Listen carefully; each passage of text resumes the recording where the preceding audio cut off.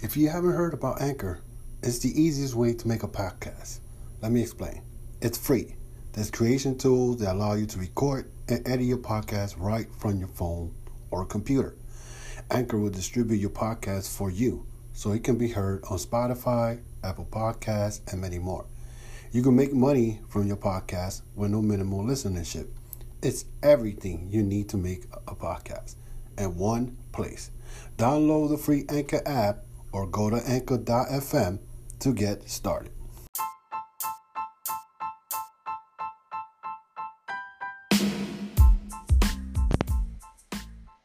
Hey, wrestling fan. This is a new wrestling podcast coming to you live from New York City. My name is Ultimate One, and this is the Ultimate One Wrestling Report. And today will be the first episode of my report. I will be bringing you all the news that's been going on in professional wrestling today, from WWE, AEW, Ring of Honor, New Japan Pro Wrestling. Again, my name is Ultimate One. I have 45 years experience in the wrestling business. I go back to the Bruno Sammartino days, to the Hulk Hogan's, to the Ric Flairs, to the Four Horsemen, to the NWO days, to the Attitude Era. I've been through all of it. I will be bringing you all types of report, all my opinions on the stuff that's going behind the scene, that what I see on TV and on pay-per-views. I probably will give you even reviews from events that I'll be going in person. But today, this podcast will be mainly focused on the shows that happened this past weekend with New Japan Pro Wrestling Southern Showdown, the Ring of Honor Best in the World, and AEW Fyterfest, and things that are going on in WWE. And once again, this is the Ultimate One Wrestling Report.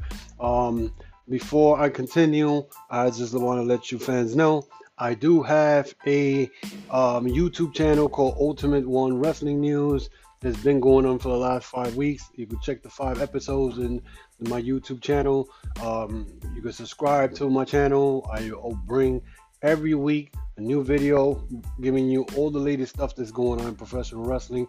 I also have my Facebook page called Ultimate One Wrestling News, where you'll see all my posting, and same thing with Instagram, Ultimate One Wrestling News, and Instagram. Same thing in Twitter.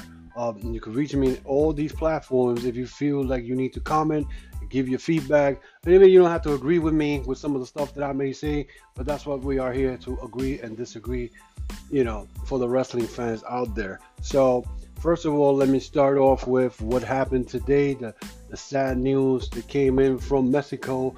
Perro Aguayo, who was a wrestler from AAA Wrestling, a former CMML champion in the past, a former WWE lightweight champion, when WWE had the lightweight title in Japan, when they had a working relationship back in the 80s before McMahon took over in 82, but they kept defending that belt until 1997 when the WWE decided to take it out of the area. Well, he passed away today at the age of 71. As most of you know, Pedro Aguayo Jr., his son, died about in 2015 in a match where Rey Mysterio Jr. was wrestling him, and he did the 619 on his Pedro Aguayo Jr., and he was dead in the ropes when he hit him with the 619. Well, now today, sadly, the father passed away at the age of 71. I first saw Pedro Aguayo Jr. at Worlds Collide back in 1994 when WCW did a joint pay-per-view with AAA where Pedro Aguayo wrestled Conan in a steel cage match. That was a great match. I remember that vividly. So once again, my condolences to the family, to Pedro Aguayo. I know it's been very difficult the last 4 years. First the son, now the father. My regards to the family. Now let's get back to the real reason why we're here in this wrestling podcast, and it's to talk about wrestling. First of all, the first thing I want to talk about is the best in the world that happened on Friday night. The card was it was average. It wasn't anything that I could say that that blew my mind off. I think the only thing that really caught me by surprise was the Flip Gordon becoming a fourth member of Villain Enterprise. So that was very shocking. I expect him to be part of the Villain Enterprise. Apparently, Lifeblood was trying to get him, Flip Gordon, to be part of that group. As you all know that Juice Robinson was the leader of the Lifeblood, but apparently a couple of weeks ago, Juice Robinson decided he did not want to work with Ring of Honor anymore. And a lot of New Japan wrestlers don't want to work with Ring of Honor. They feel that the promotion is not doing anything to grow and is hurting some of these guys. I believe the stocks. So as far as wrestlers, as we know, well, Flip Gordon betrayed the Lifeblood after Bully Ray and a couple other guys I've never seen before came in, jumped in. Bandito, Haskin, Williams, and Flip Gordon came to the rescue. All of a sudden, the lights went out. Before the lights went out, Marty Scurll came out and introduced Flip Gordon as the fourth member. The lights went out during that whole section. And when the lights came back up, Flip Gordon super kicked Bandito and beat him. Also, one match that I was looking forward to was the Colt Cabana and Nick Aldis against the Briscoe. Apparently, Colt Cabana got hurt and wasn't able to team up with Nick Aldis, and out of nowhere, Eli Drake shows up as a member of not Ring of Honor roster, but the NWA roster. So Eli Drake signed with NWA, so now it looks like he is going to be wrestling with NWA, and he teamed up with Aldis. And during the match, James Storm was doing commentating with Colt Cabana and Iga Kabani, whatever his name is, and Eli spit at James Storm. They ended up fighting in the aisle, ended up in the back. The Briscoes win, ended up jumping Nick Aldis and let him lay. As far as I'm concerned, the title match with Jeff Cobb and Matt Taven, I don't know what's going on with Ring of Honor, but they made Jeff Cobb look real weak. Jeff Cobb, as you well know, he was undefeated, even though he lost his Ring of Honor TV title to Shane Taylor, which he didn't get pinned. It was a four-way at the Best in the World, and he didn't get pinned, which to me, I said, okay, that's great. You made him lose the belt, but you didn't get him pinned, which still made him a strong babyface and a guy who will go after Matt Taven's belt. Apparently, this past weekend, Matt Taven wrestled Jeff Cobb. The match was 10 minutes long. I don't know what happened. I don't know why it was 10 minutes long, but pretty much they buried Jeff Cobb. Don't know why. Now, all of a sudden, they had the taping the next night, and supposedly Colt Cabana went into the ring while James Storm bait him into the ring. James Storm attacked Colt Cabana. They ended up, I think, having a wrestling match. And James Storm is now the new NWA National Champion, and Cabana is no longer the champion for the NWA belt. So, with that being said, also in that taping, it looks like one half of the Motor City Machine Guns, Alex Shelley, showed up at the taping. Alex Shelley, as you well know, retired 2 years ago, and he did not show up in no promotion, whatever. He just decided to retire, and then he showed up this past weekend to challenge Matt Taven for the Ring of Honor World Title. I don't know why is Alex Shelley back, but it goes to show you the Ring of Honor is suffering big time. As you well know, the Gorillas of Destiny are still the Ring of Honor World Champions. They don't care about those belts. You can tell. They do not care about those belts. I could see them losing those straps at Manhattan Mayhem on July 21st at the Hammerstein Ballroom in New York City. And I was going to go see it live, but after what I saw on Best in the World, I don't think I'd want to go and buy a ticket and watch that. Even though I would love to support any wrestling promotion, but right now, Ring of Honor right now is just, I don't know what they're up to. The Best in the World event, there was a lot of seats empty. they are suffering big time. Ever since AEW came into the scene, a lot of people are just not wanting to see Ring of Honor. They don't have anybody that attracts the crowd anymore. So that's something to be concerned about. So now we go to Southern Showdown. Southern Showdown, which was promoted by New Japan Pro Wrestling. That event, I saw some of it, not all of it. Phantasmo and Rocky Remember match. That was a great match. Oh my God! This is where I say to myself, why New Japan is not pushing Rocky Romero the way they're supposed to. Rocky Romero, even though he's been in the business for quite almost 20 years, 15 years, whatever it's been, he's not being pushed. The IWGP Junior belt is not being around his waist at one point. I know he's been multiple time IWGP Tag Team Junior Champion with multiple partners, but my question is why? Why he hasn't been pushed? He had a great match with El Phantasmo at the Super Juniors where he pinned El Phantasmo. Then El Phantasmo ended up in Southern Showdown putting his cruiserweight Rep Pro title on the line, and that was a great match, even though El Phantasmo ended up retaining the belt. But it was a great match. It was a great match. I couldn't believe it. But then we go to right after the match, Gorilla Destiny defended the IWGP Championship against Mikey Nichols and Juice Robinson. That match was pretty good. It was back and forth, probably 10, 15 minutes, whatever it was. Gorilla's Destiny ended up retaining the belts on that. And right after that was the Will Ospreay and Robbie Eagle match. Let me tell you something. To me, that was match of the week.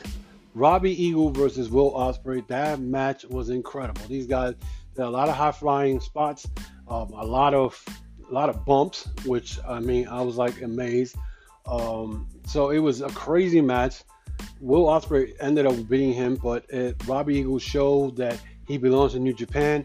And unfortunately, for a lot of Bullet Club fans, the following night they had a 6-man tag, which was Hiroshi Tanahashi, Okada, and Will Ospreay ended up teaming up together, and they wrestled against Bad Luck Fale, Jay White, and Robbie Eagle. At the end of the match, Okada, Ospreay, and Tanahashi ended up winning. Jay White decided to attack Tanahashi and decided that he wanted to put a hurting on him and asked Robbie Eagle to hit him with a chair. Robbie Eagle in return super kicked Jay White. So now it looks like Robbie Eagle is no longer a Bullet Club member, but instead he joined Chaos. So that's going to be very interesting. We all know that Robbie Eagle is going to get his, So that's going to be a very, very, very informative, a very good match. Actually, a good storyline, because now we're going to see what's going to happen to him, who he's going to go after in the Bullet Club, or the Bullet Club is going to send Phantasmo or Bone Soldier after him, or they're going to attack him somewhere in the G1 Climax that's coming up now, starting this weekend. So we will not know until it happens.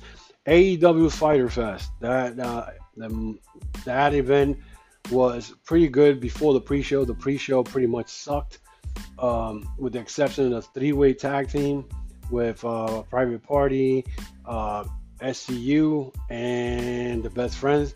That match should have been put in the main show, not in the pre-show. The SEMA versus Christopher Daniels should have been put in the pre-show. But overall, the show itself was, I'll give it a 7.5. The Cody Rhodes chair shot, that was, oh my God, he got hit so hard with that chair shot. Even though it was gimmick, Sean Spears hit him wrong. Instead of hitting him flat on his head, he came down kind of hard, caught him in the edge, and busted him open, as you all you wrestling fans saw this weekend.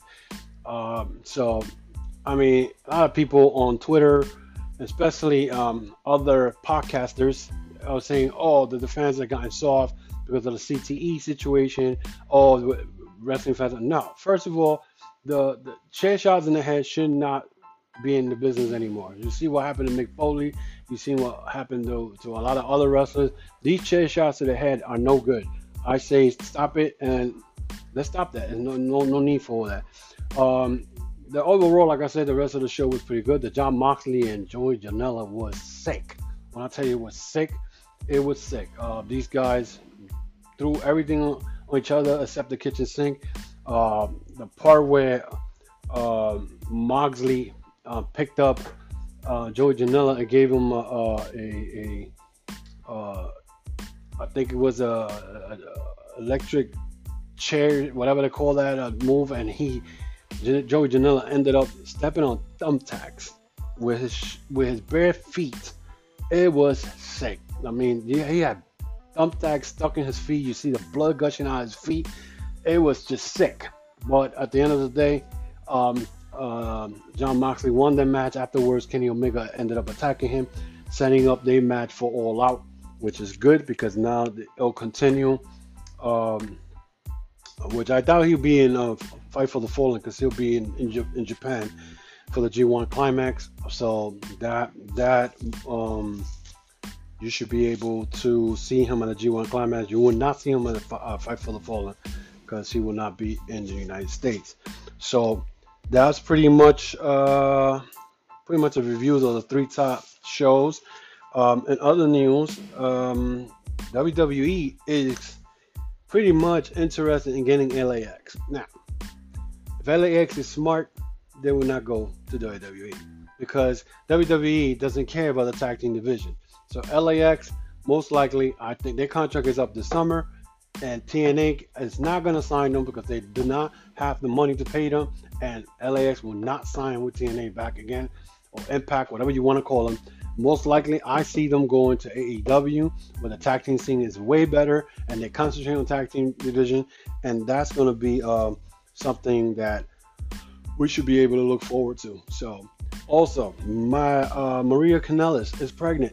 So, and also the fact that they used her this week in Raw and used her as someone who will make Mike Kanellis look like a fool, pretty much Maria Kanellis' bitch. Pretty much that's what happened. I mean, they kind of punished Mike Bennett because after the 205, they say he walked away from the show because he got pinned. So he ended up going to the main roster now, and now in the main roster they made a fool out of him. He gave up to Becky Lynch this week on the Crow's armbar or whatever she calls it, and he gave up. And now Maria Kanellis is pregnant, and McMahon is pissed off because they say, why you didn't tell us before you signed the 5-year deal? So now, put it this way, Michael Kanellis was bitching and moaning for months, almost a year, about him not getting no TV time, no wrestling time, no nothing. And he goes inside a 5-year deal. I don't understand it. So now you're going to be stuck there, and now you're done. You're not going to be able to get out of that contract unless they fire you. And they're not firing anybody because they're scared you're going to end up going to AEW. The AEW effect is going on in WWE, and they're not letting anybody go. So, you know what? It's sad, but you could have had a chance. Just leave, go back to Ring of Honor, form the Kingdom with Matt Taven, or be part of the new kingdom that he has. It would have been different. Then you could have chose, well, okay, I'm here in Ring of Honor, sign a 1-year deal, whatever. Then you go to AEW. No, but you chose to sign a 5-year deal, and then afterwards complain about it, which is ridiculous. It's crazy. Also, it looks like the Good Brothers, Gallows and Anderson, signed a new deal with WWE, but it's not confirmed. Pro Wrestling Unlimited is saying that they signed a new deal, but it's not confirmed yet, and that is why AJ Styles turned heel this past Monday when they attacked Ricochet. And I mean, we saw that coming because they the last 2 weeks, AJ has been calling out the Good Brothers about them not winning matches. So they waited 3 years for them to do this now to bring the club back, you know. And don't be surprised to add Finn Balor into it, which I mean, it would be great because now with Paul Heyman in there, could make something happen, make things pop in WWE because it's been garbage for the past two and a half years. I mean, this Monday, the Raw opened with Braun Strowman against Lashley, 2 guys that bored me to death. But the ending of that whole explosion where Braun Strowman speared Lashley to the Titatron and explosion of that to me, I was like, wow, that's crazy. And I said, oh my God, they really going all out, you know. But at the end of the night, when I saw the whole show, I said, this was all a WWE trying to say, look, AEW curses and do all this stuff. We could do the same thing too. Because it looks now like WWE is not doing, it's going away from the PG era, and they're going back to a little edgy and more raw type of shows. And right now they're scared they're going to lose the teenage demographic because of the AEW. So it's nuts. So, you know, we will see. It's going to be an interesting summer, a very interesting summer coming up. Also, the G1 Climax tournament starts tomorrow. And they'll be at Dallas the 6th. The first round of the A block will start on Saturday, July 6th. So we're definitely looking forward to that. And once again, thank you for listening to my podcast. And I will try to give you as much episode as I can as the news comes in. This is my first episode. I want to thank those who supported me in this new journey that I'm doing. And once again, I have my own YouTube channel, which is called Ultimate One Wrestling News. You could contact me through Instagram, Facebook, Twitter, through the same name. You like the content that I have there in my YouTube channel, you could subscribe to it, hit the notification bell, and you will get new content every week. With this one, with this podcast, you'll definitely get new contents every week also. So stay tuned for the next one coming up soon, maybe sometime during the week or next week. But once again, I want to thank everybody who's listening to this podcast. Once again, thank you. This is the Ultimate One for the Ultimate One Wrestling Report. And I see you guys very soon.